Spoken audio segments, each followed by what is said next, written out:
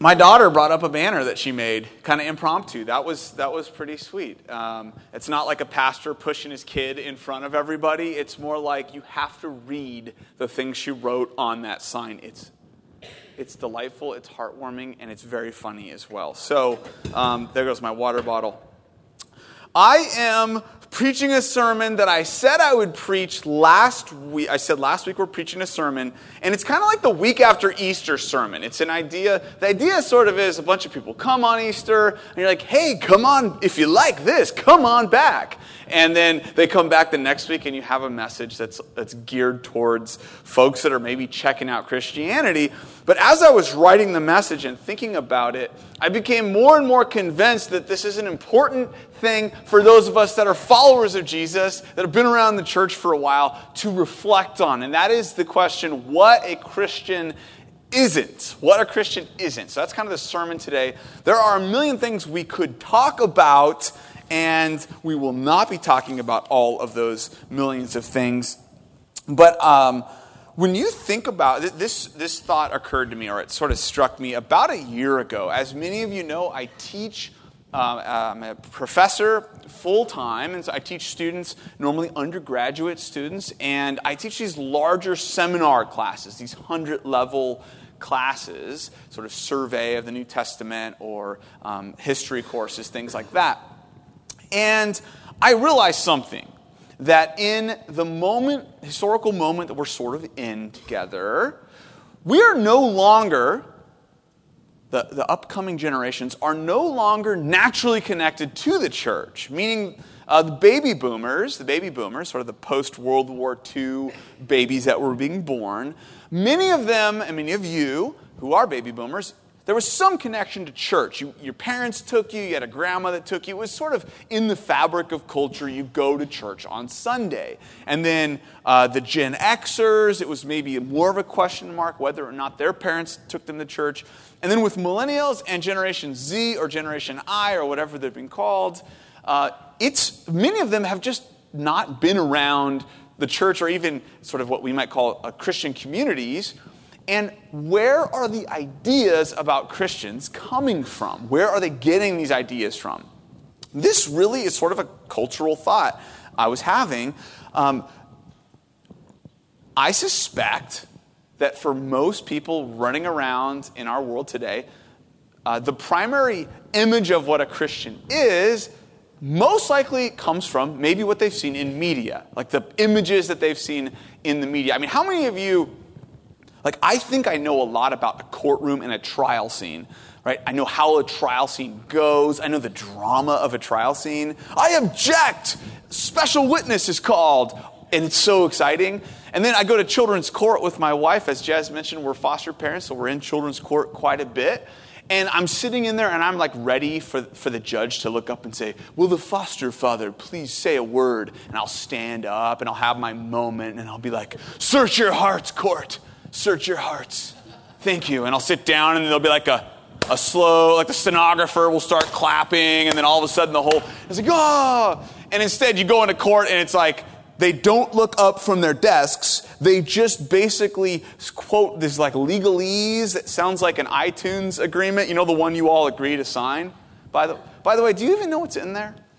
I mean, it could say, I sell my soul to the devil, and you're like, I agree, give me my song. Just a warning. That's a separate sermon. It's just a warning for you. And it's completely different than what the reality of court is, because I've seen it on TV or I've been exposed to it. In the world we're living in, this is something for you who are maybe looking over the fence at Christianity, and I suspect most people here that have been around community, I see a lot of familiar faces, for us to remember that a lot of people, the image or idea that they have of what a Christian is coming from some of these caricatures of what Christians are as seen on TV or as seen in social media or other contexts. So like the popular one I think of, and Chris Ioma, my best friend is here, was also socialized on The Simpsons, right? So you think Ned Flanders, right? Everyone know Ned Flanders? Howdy doodly neighbor. He's just this Christian neighbor who's super, super morally rigid and kind of no sense of humor and kind of stupid, Ned Flanders. Or more popularly, probably, who watches The Office in here? The Office. Any Office fans?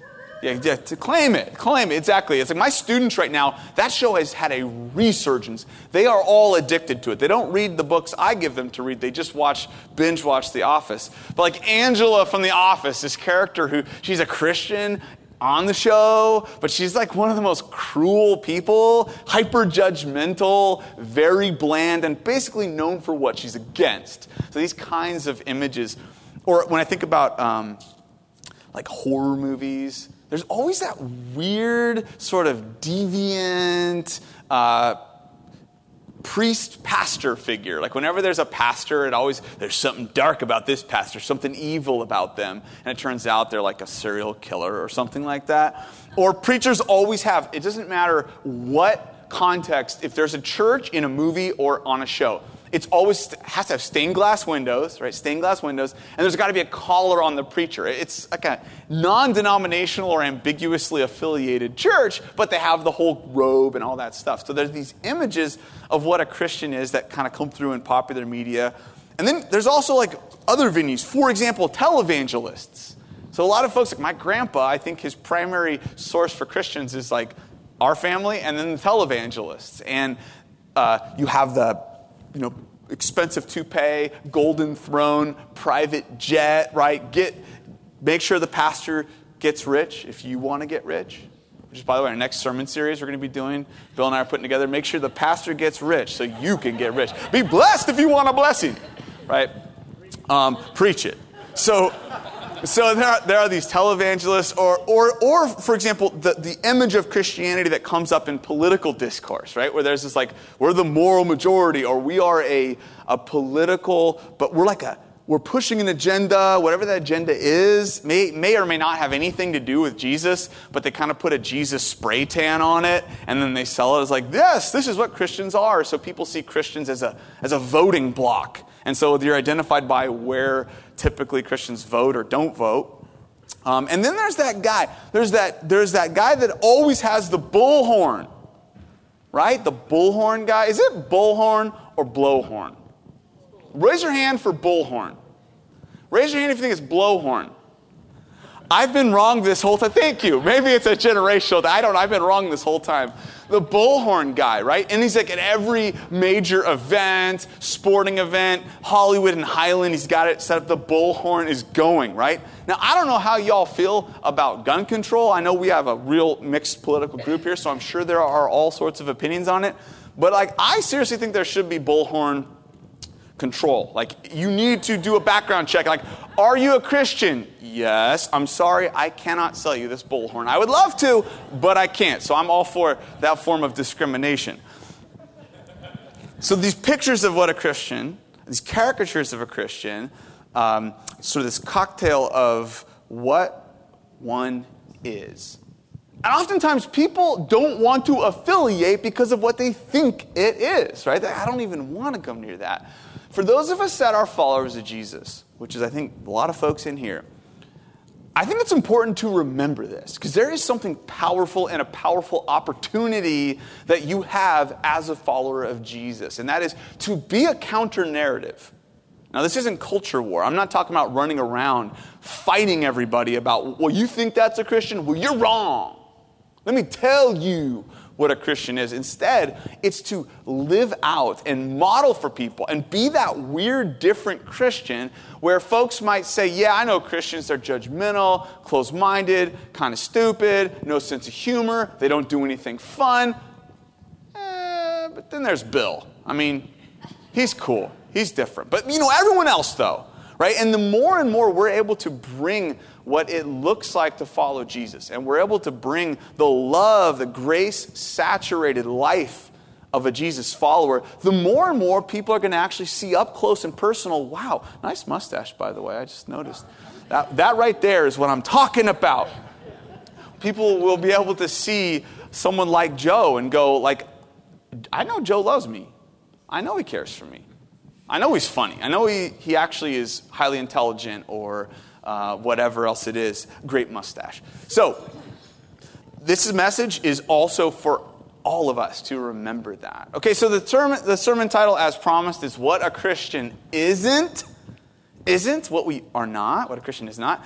And it's an arbitrary list. I picked 3 things. I could have picked 30 things, right? So it's just a kind of a random grab bag of items. I tried to pick 2 or 3 things that I think are the most misunderstood by those maybe looking over the fence at Christianity and by us as followers of Jesus. And I've picked 3 sermon points, and I'm only going to preach 2 of them. That's right, 2 of them. A buddy of mine does like this 2/3 diet. Has anyone done that before? 2/3 diet? It's like a calorie control mechanism. No one's done that before? Okay, so it's like you make a meal and then you only eat, you take 1/3 of it and you set it aside. And you eat the rest of it. Anyone done that? Okay, no. Well, he's a weirdo. So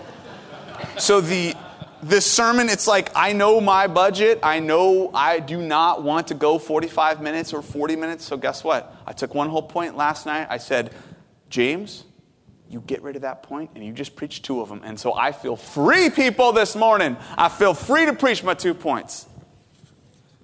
A lot of energy up at the Norris today. A lot of energy. All right. What Christians aren't? First one. Okay, what Christians aren't? So the first point I put down, I hope it matches your outline. Maybe it doesn't. Christians aren't the protectors of a belief system. We're called into a bigger story. Christians aren't the protectors of a belief system. We're called into a bigger story. Think about that for 30 seconds. Or 10 seconds while I wet my whistle.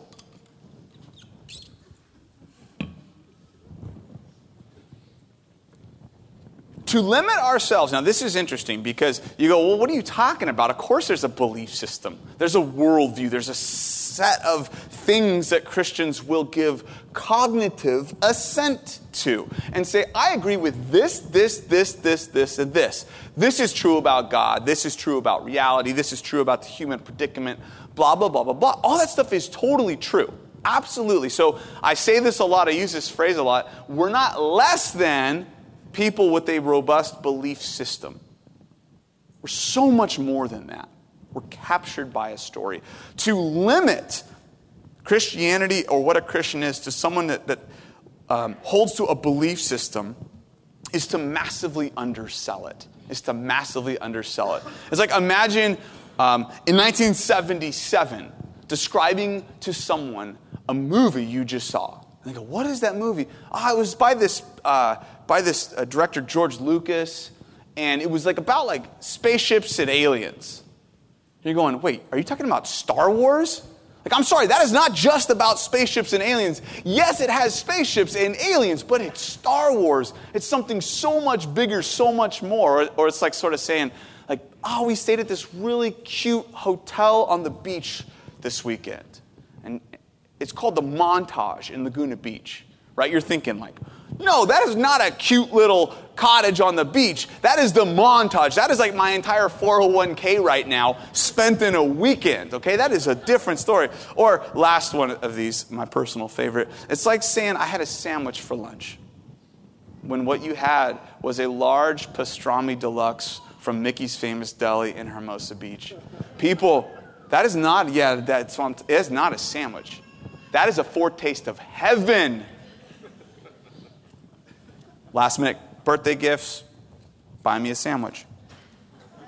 So to say we're just in a belief system, yes, it's true, but my goodness, that's limiting. That's too small, that's too thin. That is absolutely not catching what we are. We are people who have been captured by a story, by a bigger story. A story that begins, that has a drama that unfolds, that we at this moment look forward to a culmination, and that we live in a dramatic moment right now as part of that story.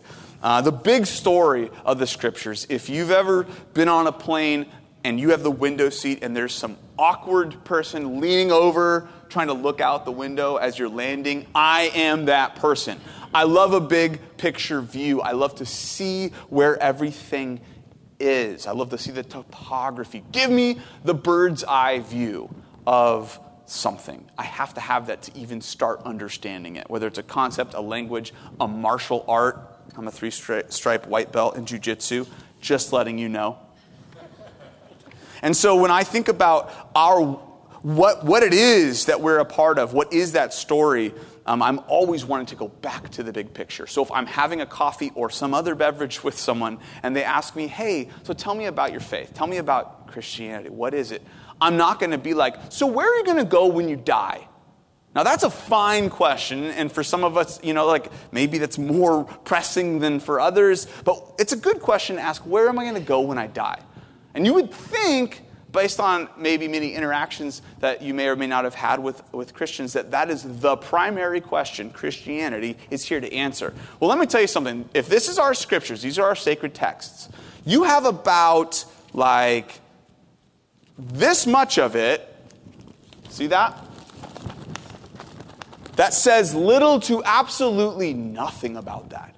Like nothing. Go in the Hebrew Bible and try to build a theology of afterlife, a robust, it's going to be very hard to do. Matt Engel, one of, I think, our resident Old Testament scholars, he can walk you through that after this service at some point. There's just not a lot. Now, New Testament, there's a lot more said about what we would call afterlife or sure, what happens when you die. There's that in there, but it is not actually a preoccupation. So when we start there, it's actually a weird place to start. If we start, however, where the scriptures, where the story starts, to me, this thing goes from 2D to 3D. It goes from black and white to color in a really profound way. So if you want to, you can flip over to Genesis 1:1. It's on page 1. Should be helpful for many of us. And it starts in a very famous line many of you have heard before. In the beginning, God created the heavens and the earth. In the beginning, God created the heavens and the earth. And then this ancient, inspired cosmology, the story of how things came to be, unfolds. And it unfolds in a way that might sound strange to us. If we were writing a creation story today, I'd be like, I want to talk about quantum physics. I want to talk about like dimensions or cells or like suns and solar systems. I want to learn about that. I want to talk about that stuff. But the interesting part about our sacred tradition is it starts where it wants to start, and it directs our gaze exactly where it thinks we need to be looking. So the story of creation takes up about a page, maybe two. And all the rest of this giant collection of ancient Near Eastern and ancient Mediterranean inspired texts, all the rest of this is walking through how God is undoing something that went wrong, how God is making all things new. So it's really, really answering some questions that sometimes we don't really think to ask. And it starts off in this beautiful garden imagery, this ancient Near Eastern literary style that's telling us truths. And it says, and God said, let there be light. And there was light. And God saw the light that it was good. Good Hebrew term. Tov. Everyone say tov. Tov. Tov. Come on, Irv Dog's got it, man. Yeah, Irvin. It's good. And it keeps going. So it has this rhythm to it. And God says, let there be a separation of the waters. And then let the water under the sky be gathered in one place. And then it says, and God saw it, the seas, and said that it was Tov. Good job. Someone here is using the Hebrew they learned. It was good. It was Tov. It was good. And it continues on. Vegetation. God saw, verse 12, that it was Tov. Yes. And then it says God creates the stars. And continues on, God saw that it was Tov, it was good. And it kind of goes on, this rhythm of God created and it was Tov. And God created and it was Tov. And God created and it was Tov. And then verse 27, God creates humans in his image. That is, we are made up of something. Something is implanted in us. Something is essential to who we are that is unlike sand or wood or trees or gerbils, right? There is something about us where we relate to God. We bear the image of God. And then, the end of the chapter, God saw all he made, that it was tov. And then it adds another word, tov ma'od. Everyone say tov ma'od. Yeah, it was very good. So it almost has a rhythm to it. It is a stylized rendition. It's not a security camera footage of creation. That is not what Genesis 1 and 2 are doing at all. It is rather a narrative telling us some incredibly important things about what we need to know. Namely, God created it was good. God created it was good. God created it was very good. It's a nice beat to it. Very good. And then something happens. The Bible rushes to it. Genesis 3. It rushes with a haste to get to the thing that we all know, we all recognize. When I was at UCLA finishing my PhD, I was teaching. There we go, whoop, right there. I was finishing. Some USC people have just tuned out. I'm done. I have nothing more to hear from this man. Exactly. I was a teaching fellow for this course called History 4, the Introduction to the History of Religions. We would go over 10 major religious traditions in 10 weeks. One thing that every major world religion shares, and I would even add secular humanism or forms of atheism to this, it is that there is a problem. There is something wrong or something missing with the world, and there is an ought to human existence. There's an oughtness. Okay, something has to be resolved or pursued or learned or added or subtracted to make things right again. Unlike trees, which have a beautiful existence of just, I'm here, I'm a tree, I grow, or peacocks, right, that walk around and they're loud and they're beautiful. And by the way, the Me Too movement has not hit the peacock community yet. I'm just going to say, living around them, something needs to be done. Peacocks don't wake up in the morning and go, am I just doing the same thing every day?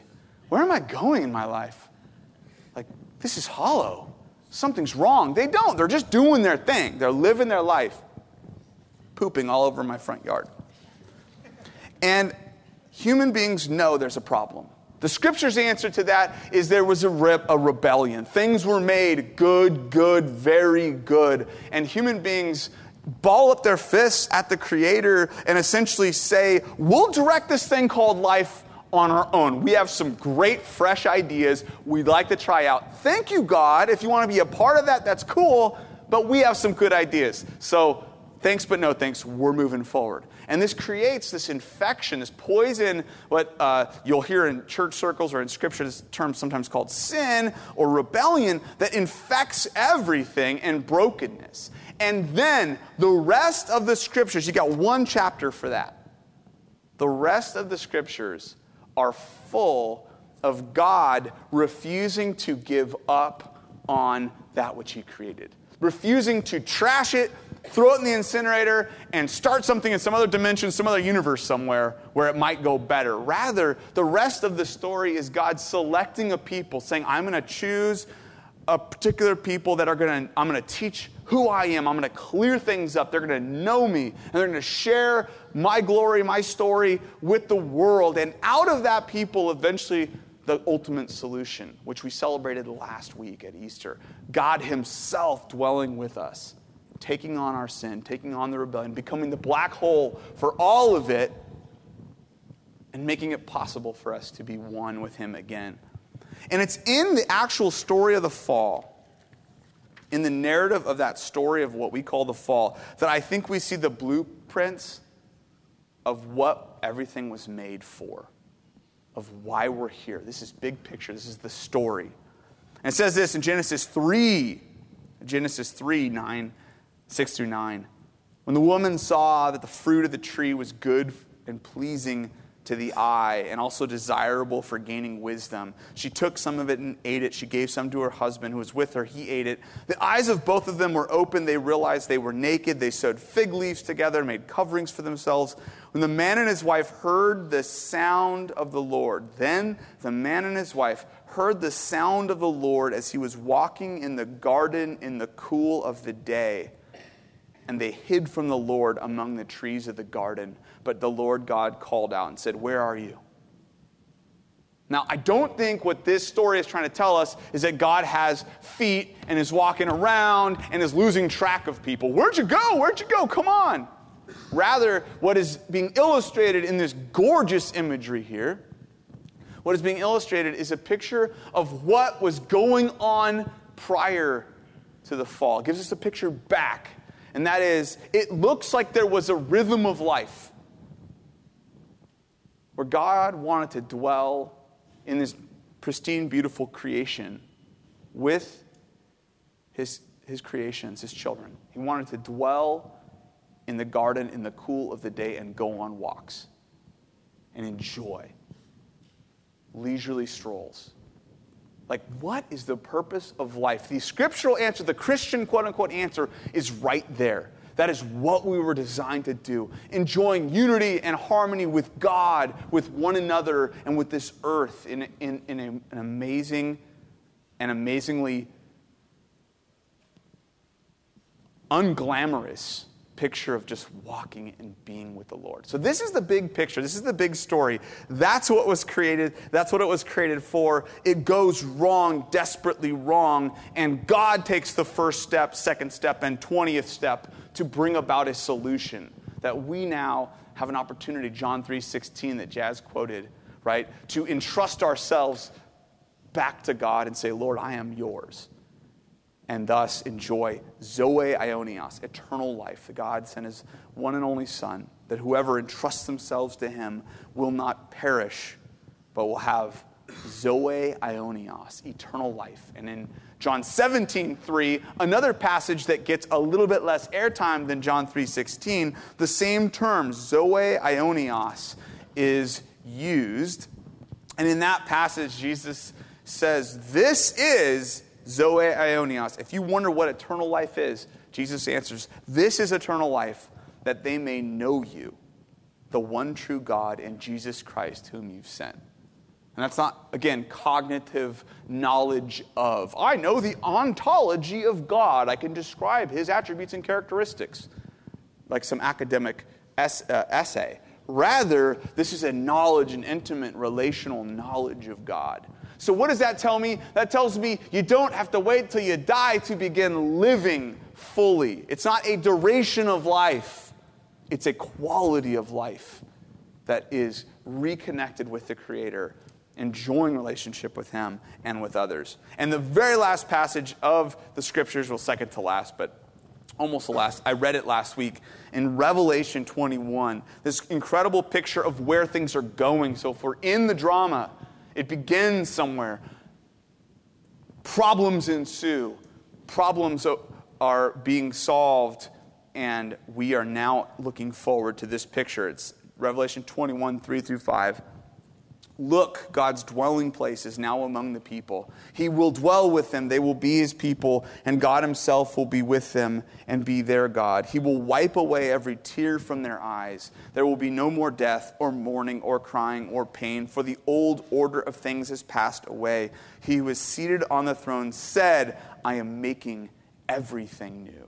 So this is the story that we are captured by and living into. It is so much more robust than a checklist of, do you believe this? Do you believe this? Do you believe this? Do you believe this? Okay, you're a Christian. It is so much more beautiful, majestic than that. So that's what Christians are. That was my big point, and you can see now why I've chopped my third point off. But my second point, which is shorter and sweeter, and I will land the plane with, Christians aren't moral people. Some of you are like, I know that. Like, look around, right? I know y'all ain't moral people. We're not moral people. Now, this is really important to underscore. And you're like, some of you, what? What are you talking about? No, Christians are not moral people. It's kind of our brand. right? In a lot of popular discourse, a lot of media, like we're moral people, we're the moral ones. The moral majority, right? This political term that some of us might remember from the 80s. That's what Christians are. No, we're not. We're actually not moral people. We're adopted children learning new house rules. We are adopted children learning new house rules. We are not moral people. Let's unpack this one. So I'm driving into LA with my kids a few years ago with Michelle and Brixton at the time. I like to do adventures in LA with them. So during the summer when it's June gloom, I'm like, let's go out of the June gloom. Let's go into the city. Let's go to Chinatown. Let's go down to the Market District. Let's go check it out. Let's see what's in this gorgeous metropolis of Los Angeles.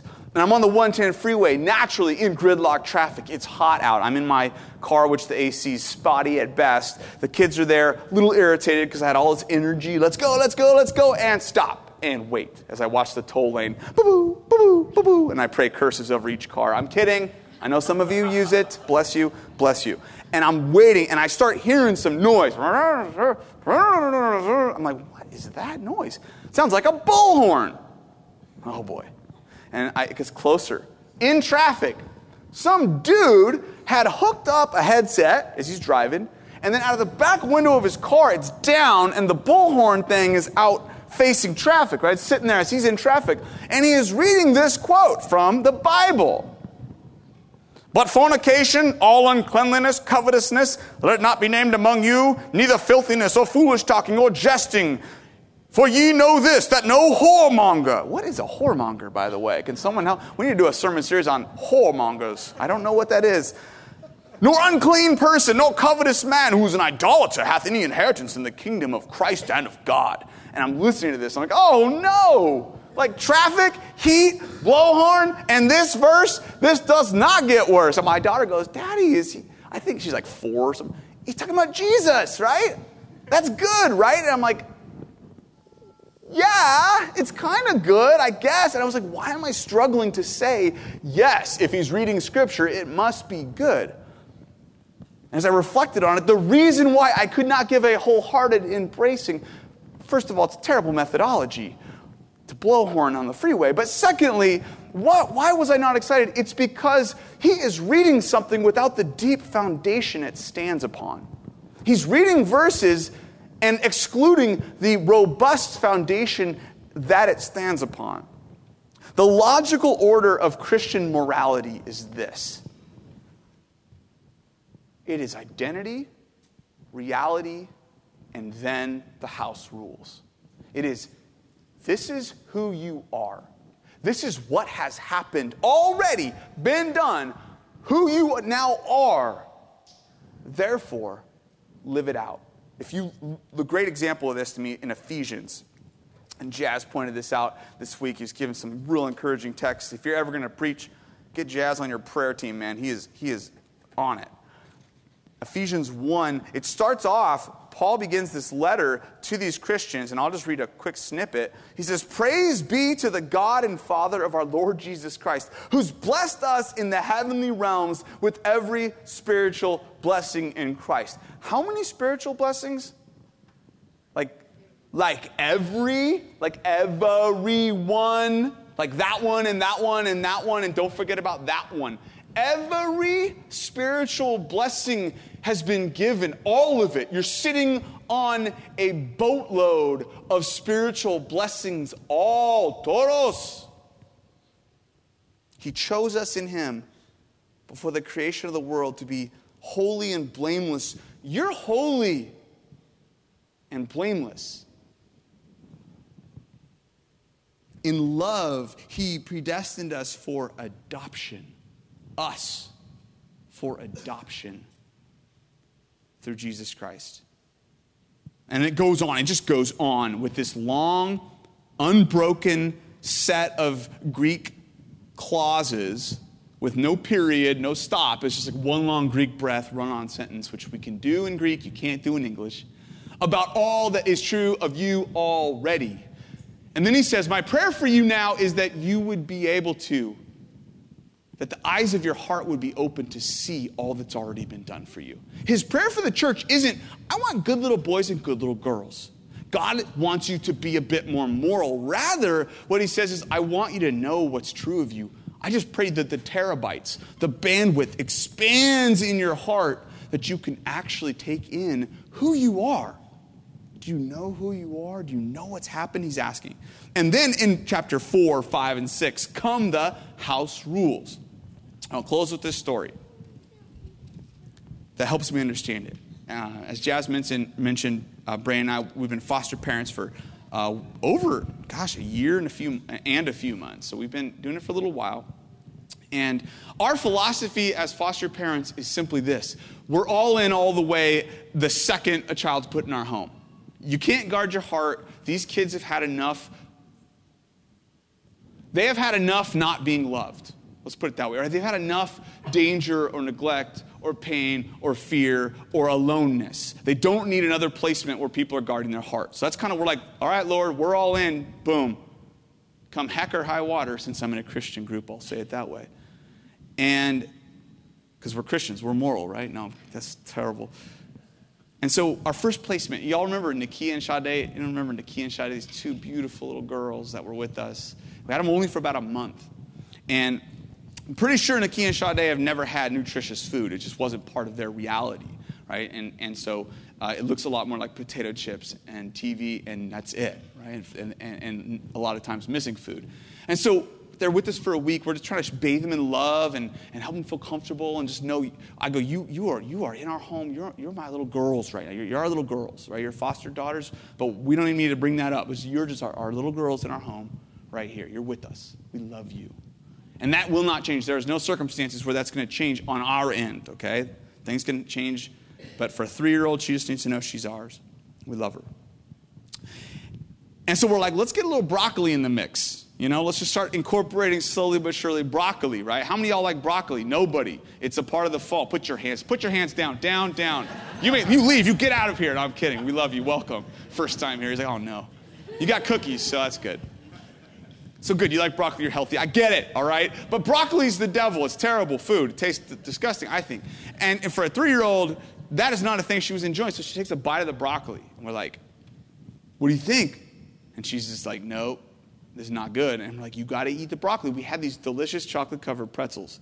Big, delicious, chocolate-covered pretzels that someone had brought.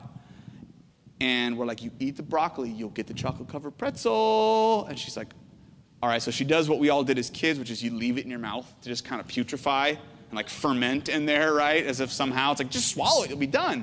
And so I'm like, okay, how about some water? Water doesn't do the trick. Finally, I'm like, do you want this? It's going to be so good, you have to do it. Swallow the food. So more water, and she opens her mouth, and it's gone. Gone. I'm like, oh, I'm so proud of you. Here is a chocolate-covered pretzel. Enjoy this. She devours this giant chocolate-covered pretzel. She's doing the happy dance as she's eating it. And then afterwards, we're all like cheering for her. You did so good. She leans over in the kitchen, opens her mouth. All the broccoli, all of it comes out. She had a cargo hold in her mouth somewhere where she stored the broccoli so as to avoid detection. Somehow, water and eating a full pretzel, she was still able to preserve the broccoli and then spit it on the floor. And so I'm like, baby girl, I love you. But in this house, we don't spit our broccoli on the floor, right? In this house, we eat our broccoli before we get our dessert. That's what we do. That's part of being in this family. But I love you. If I had ever said, you're out of this house, it's the last straw. You spit your broccoli out. That is so disrespectful. That is so rude and gross. Get out of this house. Never in a billion years would that even come close to happening in our world. If she spit her broccoli out every single night that we had her, I would love her as much. I'd come up with some sort of a netting system for the broccoli, but I would love her as much because she's my baby girl and I love her and that will not change. And I am a fallen, messed up, oftentimes human being. Our God says you are his children. And so when he gives us house rules, and we do as followers of Jesus, we have some things that we live towards, we live into, some truths, some what we just call morals that we're going to live out. But it's not some sort of a gymnastic gauntlet that we want to pass so as to stay in God's graces. Rather, it's God looking at us going, I love you, you're in my family, so let's live like it. So when we screw up, which some of you do screw up, how many of y'all sinned this week? What'd you do, Gary? I'm kidding. We're not going to do that. We're not going to go there. Gary's like, I got to leave. So horrible. When you sin, you don't go whiplash yourself 50 times and say, I'm so bad, I don't deserve to be called your son. Lord, I'm walking away. You look in a mirror and you go, Lord God, I'm a total knucklehead. I'm a total knucklehead. You look in the mirror and say, I'm a child of God. And I'm going to live like it right now. And that is the difference between being a moral person and living as an adopted child with new house rules. And that, my friends, is who we are as followers of Jesus. And so I hope that this week you could imagine what my final point would have been about, point 3. Because it would have been the best one, I'm sure, of all of these. No, I hope that this week we can all sort of really marinate in that. That we're called and captured by a bigger story, and that we are children of God living out, improving on what it means to follow Jesus as a child of God. And that every interaction that you have, just know that there's this exciting opportunity you truly get. It's not to download a message. It might come with words. It might come with phrases and ideas. But it's to be that counter narrative. That when folks are going to go, I know what Christians are all about. I know how they roll. I know how they hurt other people. I know the way that they're not funny, not creative, not thoughtful, or they're silly, or they're weird. We're a little weird. Or they're mean. That they go, but not that. Not Mark, man. He's different. Kathleen, she's different than that, though. She's not, Matt's not that way. JP, okay, he's cool. But the rest of the Christians, though, right? And the more we're able to bring that into the atmospheres and into the highways and byways of our lives, the more people are going to hopefully see Jesus and see what we've been captured by. And so that is what excites me about following Jesus. Next week, Todd is he's back. He is risen. We're not a cult. We don't think he's the Messiah, by the way. Definitely not. But if you want reasons why, I could give you some after the service. But he's going to be bringing a series out of the journey he's been on.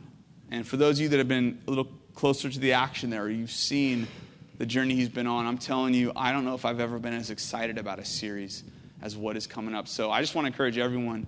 You got someone in your life going through some hard things. You're going through some hard things. Bring them along and say, you're just going to hear some stories. You're going to hear from someone in the midst of tough realities, seeing beautiful things of God.